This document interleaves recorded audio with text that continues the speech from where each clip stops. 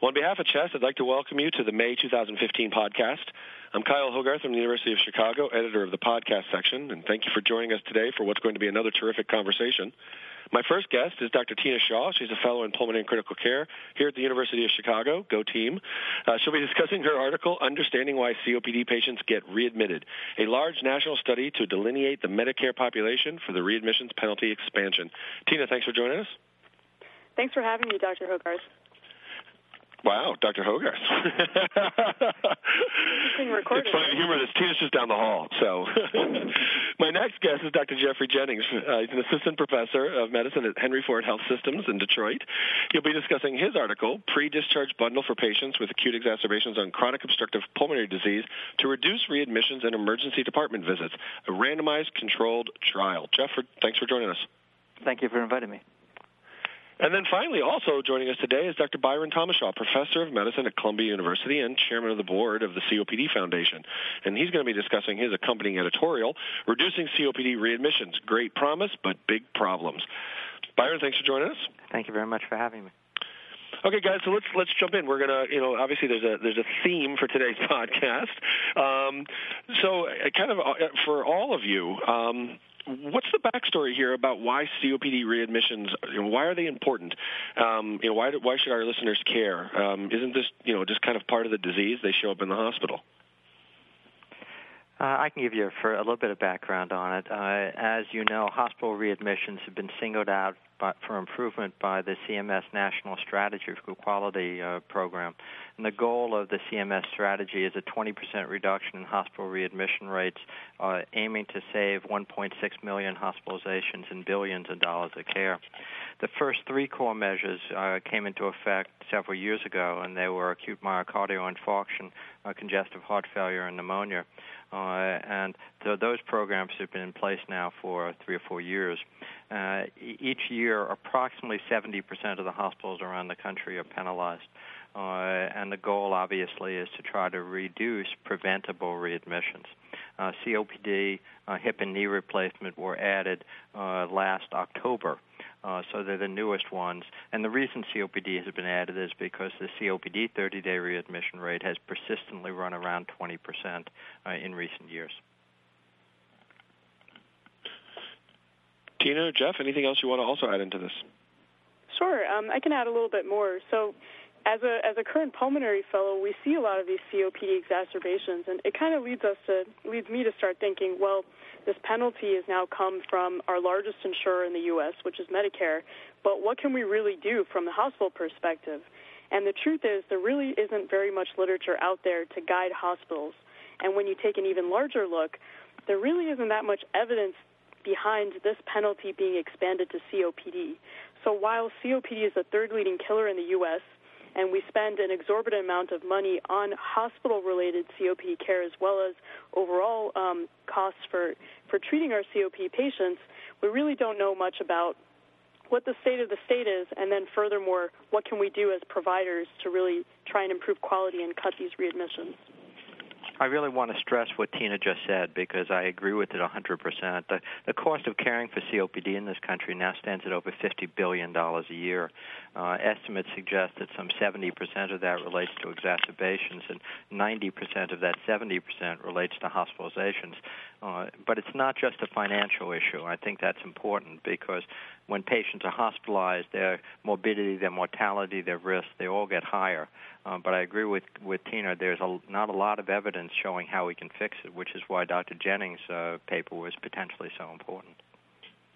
Yeah, I agree. The rate of readmission is also really significant. If we look across, various studies, even here at Henry Ford Hospital, the 30-day readmission rate ranges from a low of about 10 to as high as 20-25%.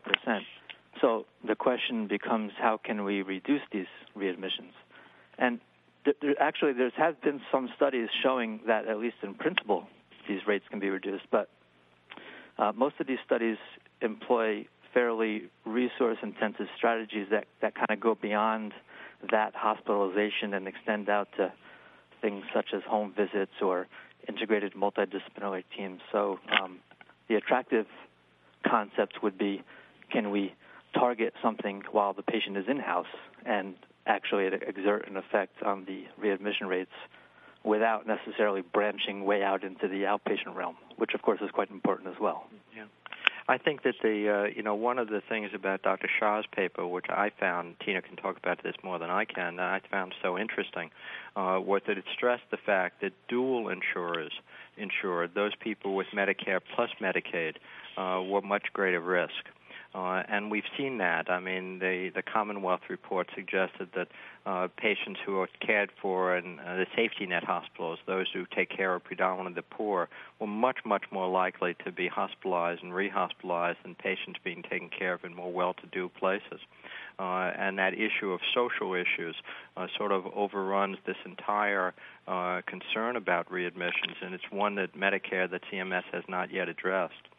The other issue that I thought was really important in Dr. Shah's paper was the importance of comorbidities, and that has come up repeatedly.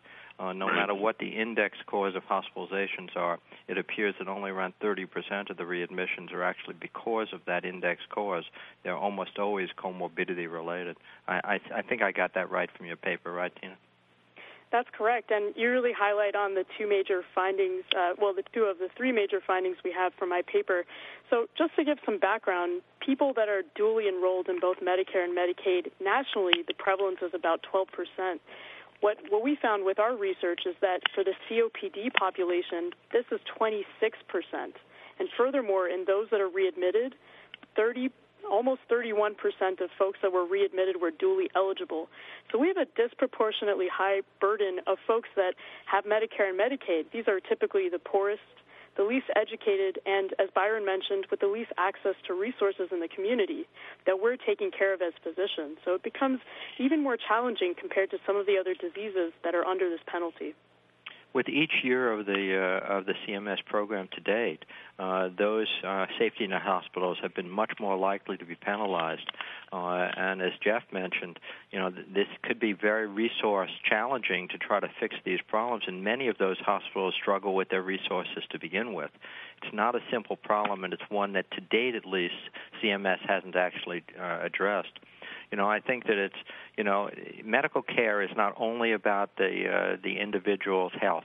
Matter of fact, there's a lot of evidence suggesting, and many people believe that there are social determinants to health, like safe housing and good food and opportunities for education. And there are those who believe, matter of fact, there was an editorial on this in the New England Journal a couple of years ago, that there are some experts who believe that medical care accounts for only 10% of overall health, with these other social, environmental, and behavioral factors playing much more of a role. And depressing as it may be, among the countries in the Organization of Economic Development, the United States may well rank first in healthcare spending, but 25th in spending on social services. I think that's a theme that hasn't gotten enough attention with this readmission issue, and that's one of the reasons I was happy that it was highlighted in Dr. Shah's paper. Well, since we're transitioning there, Tina, what are the key things that you would like to highlight from your work? And I think it really is a perfect segue then when we talk about Jeff's trial and in particular then the results from his trial and whether or not they're applicable on his patient population, but if he had a different patient population, maybe we would have seen a different outcome. Sure. So we kind of touched on a couple of them. Just to reiterate, one of the first things that this paper shows is that really there's a very high prevalence of these dual-eligible folks. So, again, Medicare and Medicaid patients that really don't have that many resources. And the hospitals that are taking care of them, which are largely burdened mostly with academic teaching centers, actually are disproportionately getting penalized.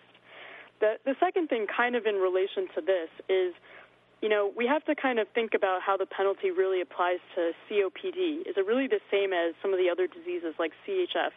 And I think the answer is no. So compared to some of these other diseases, we know that there is a lot of miscoding in COPD.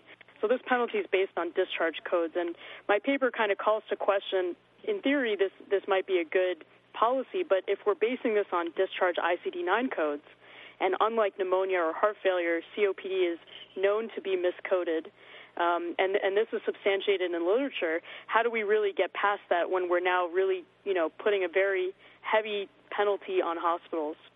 The second thing is that people come in really for many reasons when they're readmitted. And so, yes, the number one reason is actually COPD at about 27% after the initial index admission for COPD. But after that, there's really a myriad of reasons why. So CHF is about a little bit below 10%. But after that, when you look, there's just so many different reasons that we really need to shape our thoughts as to how to approach this on the provider level, from not just taking care of the COPD as the primary issue, but really thinking more comprehensively, how do the other comorbidities play a role? Because we think that patients are coming in mostly for other things. In fact, if you bundle all of the reasons for readmission together by whether they're related to respiratory issues or not, respiratory diseases account for only half of the reason why people come back. And the last thing is that one potential way to start stratifying these patients, since we've talked about already how healthcare utilization is a big issue, so there's a high cost, and also we really don't have the ability to give everyone everything, although we'd like to, is there a way to potentially bin these patients so that we can kind of preferentially give patients what they need, and maybe some of the other patients might not need things because they're not as likely to get readmitted. And one of the things that our paper showed was it really depends on where patients are discharged. And if you take a look, for example, if patients that were discharged home or home with home health care actually had a higher incidence of coming back for COPD than patients discharged to the SNF. So this is also suggesting that depending on, the provider's decision about where patients go, they tend to be very different, and they tend to come back for different reasons. And this needs to be further elucidated. So I think it's an important point. What Tina was saying about the coding, ICD-9 codes may not always reflect the true diagnosis of COPD. Interestingly, in our study of the 1,000 patients that were excluded, 304 were excluded because they were ultimately found not to have a COPD exacerbation as the reason, as had been originally put down by the primary team, and they were excluded for that reason. So that's interesting. I agree with what Jeff just said. There's a lot of attention. Obviously, the foundation and the COPD Foundation is focused on the fact that while there are now almost 16 million Americans diagnosed with COPD, that the estimates suggest that there are 12 million more who have the disease who are undiagnosed, that so-called undiagnosed population. But the other side of that coin, touching on Jeff's point, is that there's a huge amount of overdiagnosis of the disease, which potentially leads to overtreatment. I've seen data from VA systems, for example, suggesting that a VA patient carrying a COPD diagnosis, only 30-40% of them actually have obstruction on their PFD, on their spirometry. And if you're an overweight patient in the VA system carrying a COPD diagnosis, only around 30% actually have obstruction. So the issue of overdiagnosis of who these people really are really important issues, and yet CMS, despite a relatively little lack of data and the concern of what we're dealing with, nonetheless, it's there and we have to deal with it. The one silver lining from all of this is that while we do agree that this penalty, as it's defined, has many issues, the good news is it's really focusing national attention on COPD, which is where it needs to be. So I'm really glad that we're able to discuss this because we can at least then take the next step forward. Yeah, I agree with that, too. So let's get to your work there, Jeff, because one of the things that, that kind of the theme again, with Tina's work demonstrating, this, let's actually start to study, who this patient population is instead of this just generic, it's COPD and they're coming back to the hospital approach that, has been kind of thrown at us, and to get a better understanding of, maybe we could more target this. Jeff, your group, did an intervention, and it was making an attempt to, fix this. And I'd love for you to explain to our listeners, what you guys did, what you found, and whether anything that we've been talking about today, if you were going to redo your study, how would you do it different, et cetera, et cetera? Sure. So our idea was to hone in on specific risk factors associated with COPD exacerbations based on prior studies, or to target a multitude of these risk factors for COPD exacerbation, and then to incorporate that into a bundle and intervene during that hospitalization, sort of catch them while they were here for the hospitalization, but at a time closer to when they would be discharged, 1 or 2 days max, presumably, if we could. So they are presumably able to, cooperate with the screening in a more meaningful way. I guess our main rationale was how feasible is it to alter readmission rates using a very simple, non-time-consuming or resource-intensive intervention that focuses on the hospitalized patient. It's true that as we widen the intervention to include home visits or early pulmonary rehab or PCP follow-ups, we of course probably increase the chance of reducing the rates perhaps, but the purpose of this study was to see if an in-house simple screening and educational tool would do something to the readmission rates. So therefore we picked some risk factors that were associated with exacerbations, such as smoking, of course, identifying whether the patient was an active smoker, and if so, employing smoking cessation counseling, as well as referral to our smoking cessation program, suggesting of a nicotine patch to the primary team, and identifying and counseling even on secondhand smoke exposure in their home if they had it. We administered a GERD questionnaire to see for gastroesophageal reflux disease, and then would give them information, usually non-pharmacological information on lifestyle and dietary modifications that they could do. And each of these risk factors, when they were identified, the primary team was then notified as to the fact that the patient had that risk factor. So the anxiety and depression component of the bundle consisted of the hospital anxiety and depression scale, or the HADS, and then communicating with the primary team if the patient did have depression or anxiety, and hopefully referring the patient to our behavioral health services as an outpatient.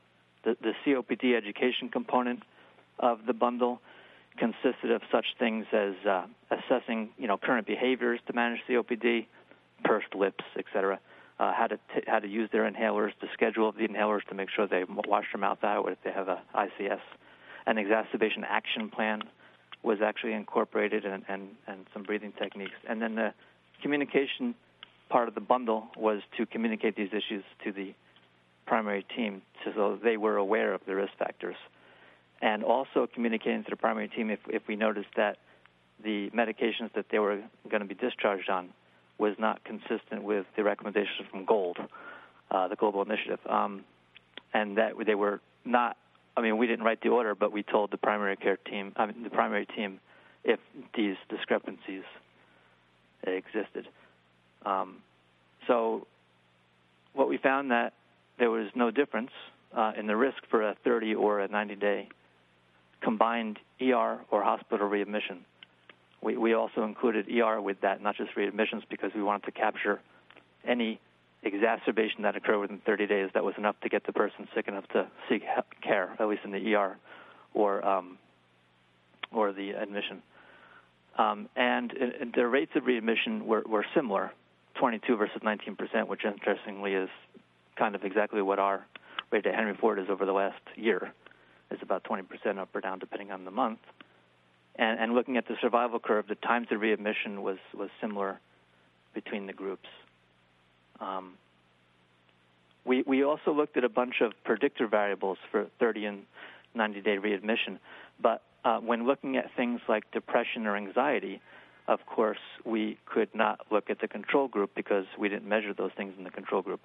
But of those who had these factors, there really was no predictor for 30-day readmissions except for the number of COPD exacerbations in the previous year, which is kind of consistent with some previous studies that show that, one of the risk factors. And the lack of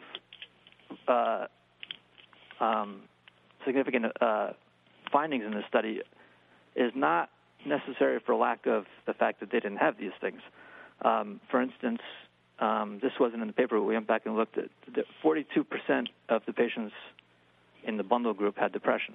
So, 39 out of them. So we define depression. It's a scale, so a cutoff that has the best specificity and sensitivity, choosing that number and above. 42% of them had it, and 48% had anxiety. And of course, as seen in Table 1, there was a significant number of active smokers that were distributed among both groups equally. Between 44 and 49% were active smokers. So these patients did have the risk factors, but there was, despite that, no significant effect from the bundle. I can tell you, Jeff, that obviously all of us would have loved to have seen this relatively simple and relatively inexpensive. I was all excited when I saw this. I know. I read your paper, started crying at the end. The point that I would stress is that this isn't a simple problem, and therefore it's unlikely that simple, cost-effective responses to it are less likely to work. I think that I wouldn't want people to come away from reading your article and say, well, discharge bundles are not part of the answer here, because there is evidence out there from other parts in the literature suggesting perhaps a more intensive discharge bundle with some of the issues that you had raised that for good reasons you decided not to include, that they can be more effective with it. I don't want people to walk away from this saying, well, throw that out. That's not an answer to the problem. I think it's a complicated issue with lots of factors, and, I think that there are things in your bundle that probably would be very, very effective as part of a potentially more intensive bundle. But the more and to add to that, the key thing is that this is not sufficient, but it may be part of a necessary. If it's combined with a slightly more resource-intensive, it could work. We just didn't study that, but it just means that alone in a vacuum it may not be sufficient. Yeah, I think that the issue of how this gets paid for is complicated, right? Because obviously, and I agree with Tina that it's the important thing. One of the important things here is that COPD is going to get more focus, and that's great. But this is a very complicated issue, and hospitals could be really impacted by this. Even successful hospitals tend to work on a relatively small profit margin. And remember, these penalties are across the board for all Medicare hospitalizations, not just those involving the core measure. And that could have tremendous impact now. Developing plans to try to address it, as Jeff said, can be very expensive and resource demanding. Our hospital is going to be willing to put those up front. Where is that money coming from? It's not a simple issue, I'm afraid. And I will say, and I Tina mentioned some of the key points in hers. I guess one of the things I'd stress is I wouldn't throw out the discharge bundle concept. I think there are things in Jeff's paper that are really important. It just may need to be more intensive.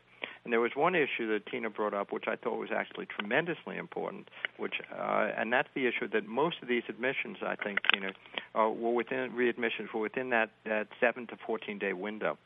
And that's correct. And that's really important because a lot of programs, including some of the classic gold recommendations, were to see the patient within 30 days. Well, you see the patient in 30 days, many of them, the ones who are going to be readmitted are already going to be readmitted. So you are seeing them in the hospital. Yeah.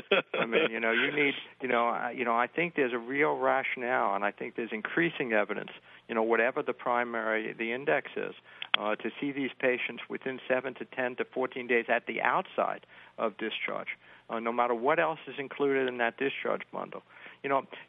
These patients have so many comorbidities, guys, that they often come into the hospital and leave the hospital on 10 or 15 different medications.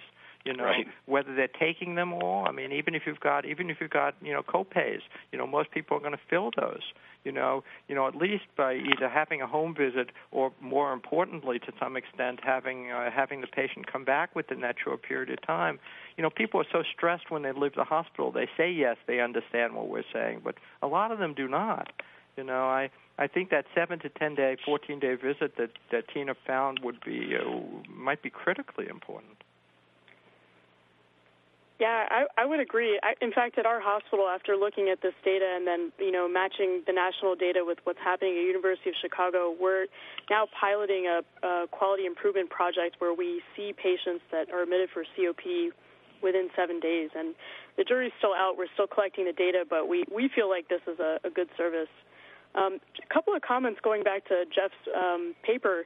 The first thought I had was, wow, what an undertaking, because the truth is, if you're really trying to impact readmissions for COPD after you come in for COPD, we know that, and there's literature substantiating this, that really the FEV1 takes a long time to recover. In fact, these patients are sick for weeks below their baseline, right? So it's really hard, and it kind of begs the question, for COPD, is 30 days really the right interval for us? Number one. And number two, could this discharge bundle of interventions actually have had an effect on the other reasons why people might have come back, which is a little bit more germane from a penalty standpoint, to think of too. So I also feel like while we didn't get the desired outcome that we wanted to see, I think there's some more underneath this. Could we have actually impacted some of these other reasons for why people might have come back beyond COPD? Which would be a positive change. Well, interestingly, of the patients that were readmitted, if you just look at those who were readmitted, there was no difference between readmission between the groups. But if you just look at those who were readmitted, the patients in the bundle group were readmitted earlier, 10 days versus 18 days. I don't know what to make of that. Perhaps maybe the education had some kind of a effect on their increased awareness of early beginning exacerbation rate, and they came in earlier. We didn't look at whether the ones that came in later ended up in the ICU or things like this to back up that theory. So it's just an interesting finding. Maybe the intervention of the action plan. They followed it. Perhaps they got worse. They called. Yeah. Right. Which isn't necessarily a bad thing. Yeah. No, it's not. Remember, guys, and I think both of you have commented upon it, there's relatively little data out there, at least in the COPD world, as far as readmissions are concerned. When we reviewed the literature in a paper we published a year or two ago, none of the readmission studies looked at 30 days. They had 90 days, 6 months, a year. True. And we found only one randomized clinical trial in the United States of readmissions at all in COPD. And as you guys know, that was the VA study, which turned out to be a negative study.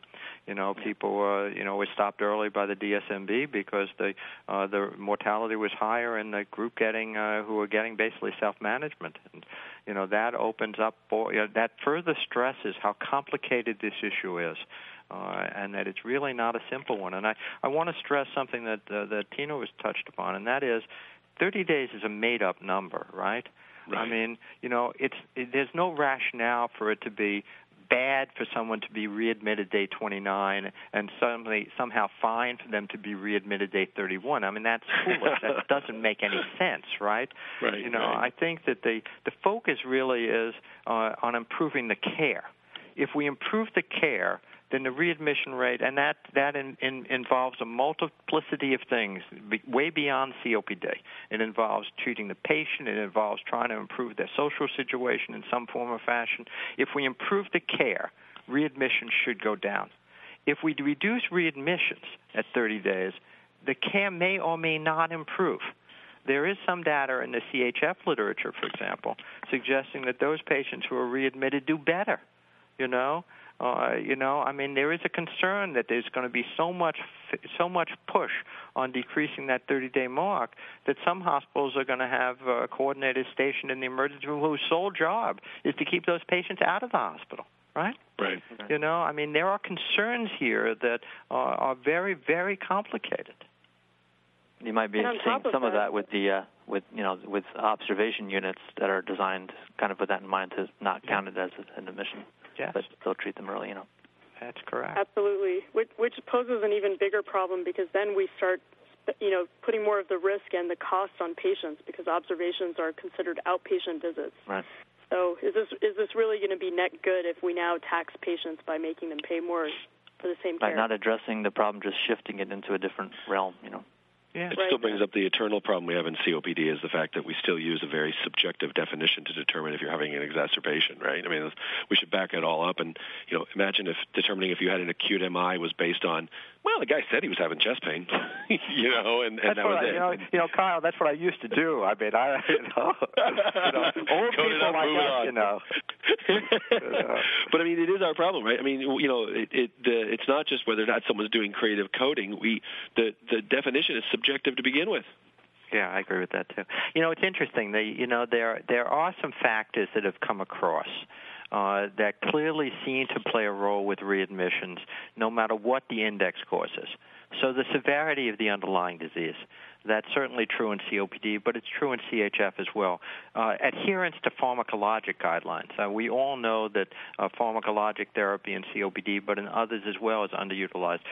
Adherence to non-pharmacologic guidelines. In COPD, things like influenza vaccination.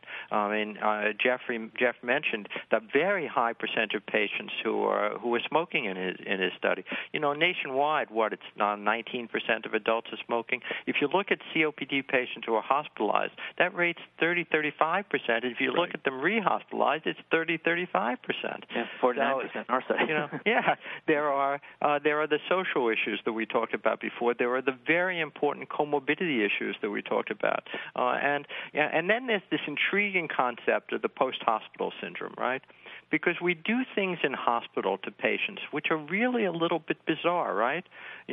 We wake them up at 5 o'clock in the morning for vital signs so that all of these patients get sleep deprived. We're so scared about their falling that we keep many of these people, many of whom come into the hospital, with disabilities, they're deconditioned to begin with. They get more deconditioned when they stay in the hospital. We feed them food which is barely edible. When I go around my hospital at 7:30 in the morning, assuming the patients have actually gotten their breakfast, and that may or may not happen, I'll tell you that 90% of these patients are trying to eat their breakfast lying in bed at around a 30-degree gauge, as if we're trying to get these people to aspirate.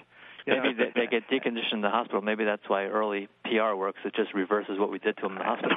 Maybe that's so. Very but true. I think that one of the issues we need to address, and it's not just COPD, is we need to address how we care for patients in the hospital setting. We're very good at taking care of acute medical problems, but we're not so good at taking care of the patient, the person who has those problems. And that's something that I think needs to get more attention than concentrating on a made-up 30-day figure. Yeah.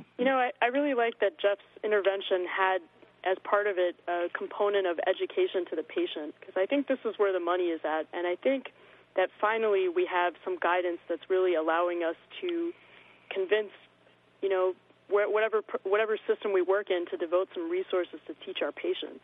We've actually been trying to implement something here where we teach patients about COPD and how to use their inhalers, and the response is beautiful. And it's surprising how educated patients still don't understand these things. But then when we take a step back, we know that there's really been no incentive or no ability for providers to really give this service to our patients. Yeah, and also that also stresses just because it didn't work in the bundle, we did it. The research nurse met with the patient for a total of an hour, and in that hour was the education. So it could be that, just like anything else with learning, you need sort of repeated educational things for it to work, and just a one shot going over pursed lips and how to use your inhaler may be important, but not sufficient for the educational component as well. And Jeff, in that regard, just a curiosity, which didn't come across in your paper, did you use teach-back techniques? Yes, we did. The research nurse would try to ensure that the patient understood and would teach back, which was kind of another major reason why we excluded patients with delirium, dementia, cognitive issues as well, for that particular educational reason. Is the research nurse needed to be satisfied, which I guess is semi-subjective, but satisfied that the patient understood and could teach back how to take the inhalers with the right technique. The whole issue that both Jeff, you and Tina have touched upon. I mean, so many patients, guys get hospitalized, get put on nebulizer therapy, and then at the end of the hospital stay, they're given a prescription for inhalers they've never seen before. Whether they fill them or don't fill them, most of them will have no clue how to use them. That further stresses our need to sort of improve the care level, not just their medical care. Now we do have that, at least on the hospital formulary is different than the patient's outpatient formulary. Right. Yep. Right. Well, before discharge, usually that they look into which medications are covered by their plan. But the other point is there is some teaching in the control group in our hospital.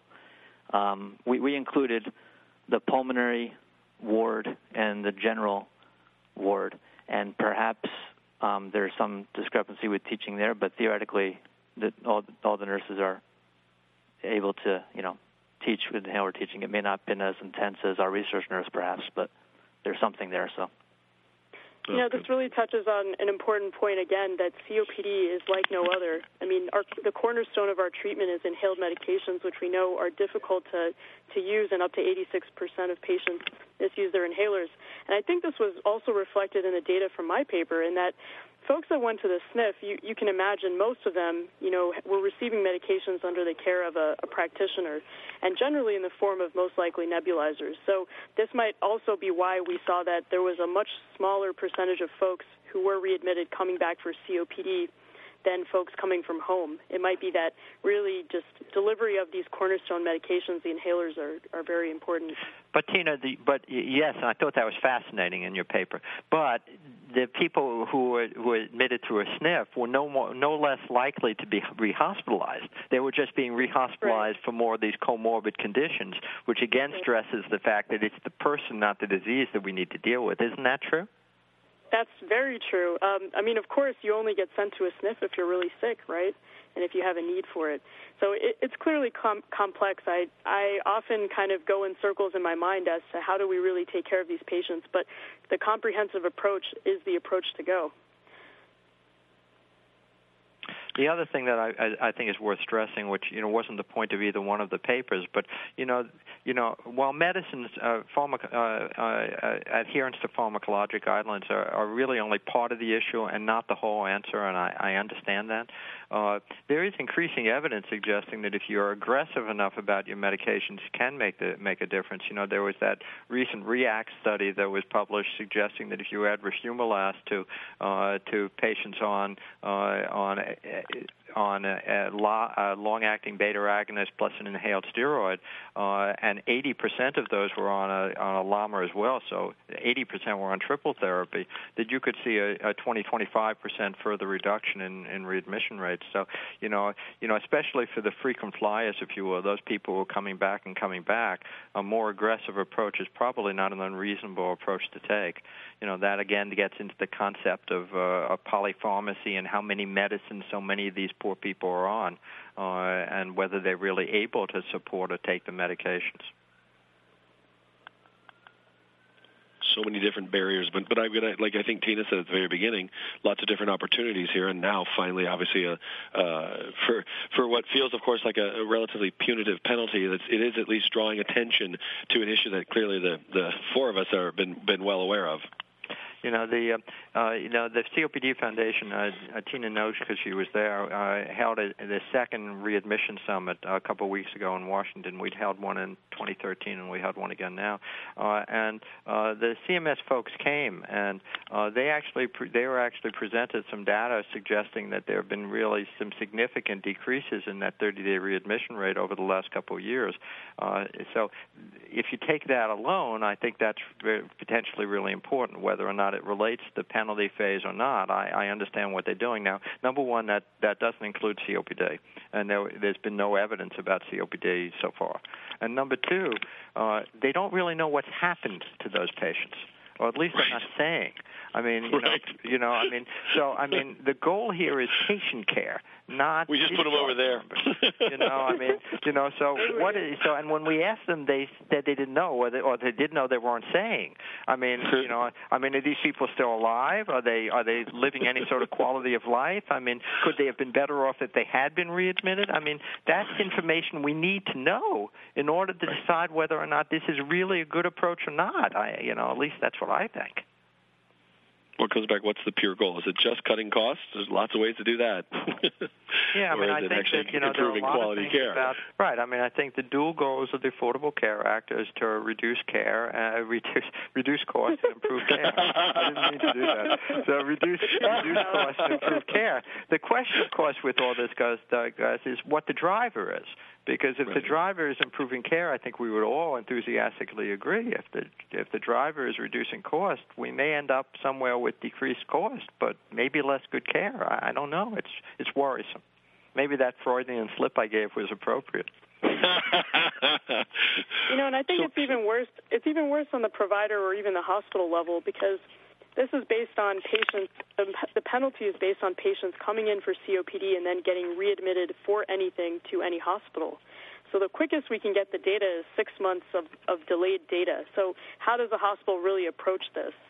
It's tough when you really can't get the data real time when you need it. Yeah, I agree with that too. There are a whole bunch of, for old people like me, there are a whole bunch of new interventions which are changing the face of medical care, right? Things like accountable care organizations in the medical home and things like that. Now, I think in some populations those things might be very helpful, but, I don't know the answer. And I come back to what I said at the beginning, that this is less about the COPD and more about the patient and the person and their comorbidities and their social situation. And the social situation it may be, as I think Tina touched upon, maybe even more significant in COPD, because data from the BRFSS suggests that COPD is really a healthcare disparity issue, that if you make less than $25,000 a year, you're significantly more likely to have COPD. If you look at Kentucky, which is the highest percentage of COPD patients, around 10% of the adult population, if you look at those people in Kentucky who make less than $25,000 a year, it's over 25% of those people have COPD. So, when you start with a disease which clearly has healthcare disparity issues, and now you're throwing in a penalty which may penalize the safety net hospitals even more, it's hard for me on the surface to see how that's going to help. Right. Exactly, yeah. I think that's a perfect conclusion. What our population is, actually, lower socioeconomic. We're in Detroit, and the readmission rate may be such that it's kind of out of the hospital's control. It has a lot of social issues, inability to get to your primary care doctor due to simple things like transportation, sure, and then getting your exacerbation and ending up being taken into ER when you get too sick and getting readmitted that way when you might have been able to stay out. Elsewhere, being exposed in a house with multiple people with secondhand smoke, you can't control that. Yeah. The inability to pay the copay. I mean, the copay for the combination inhalers are quite high, no matter which one you choose, and they simply may not be able to afford it, even if they do have insurance. Yeah, I agree. So, guys, we've been talking for a while, and I want to make sure that everybody has a chance to kind of give a final thought or anything that they have been chomping at the bit to say and never got a chance to. So, anybody, final thoughts or conclusions? I think it's a good time to be a pulmonologist. I'm sorry, go ahead, Tina. I was just going to say it's a good time to be a pulmonologist, because there's a lot of need for us to help our patients, and I think we can do it if we all work together. Tina, it's always a good time to be a pulmonologist.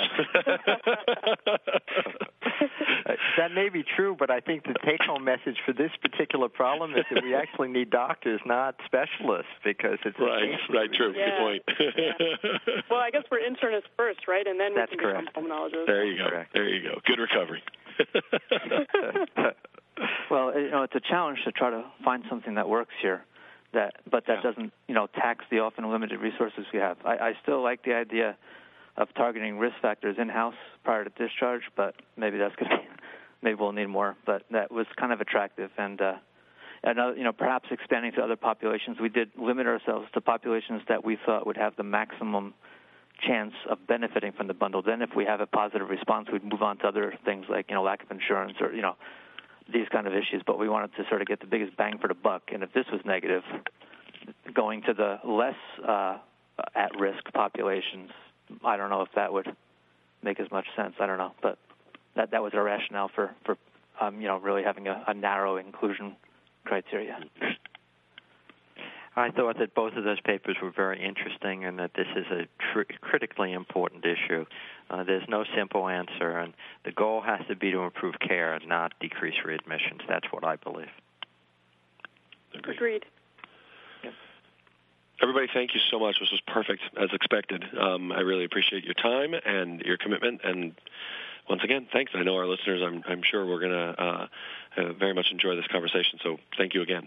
Thank you for inviting me. Thank you. Thank you. Bye, everybody. Everybody have a great day. Bye.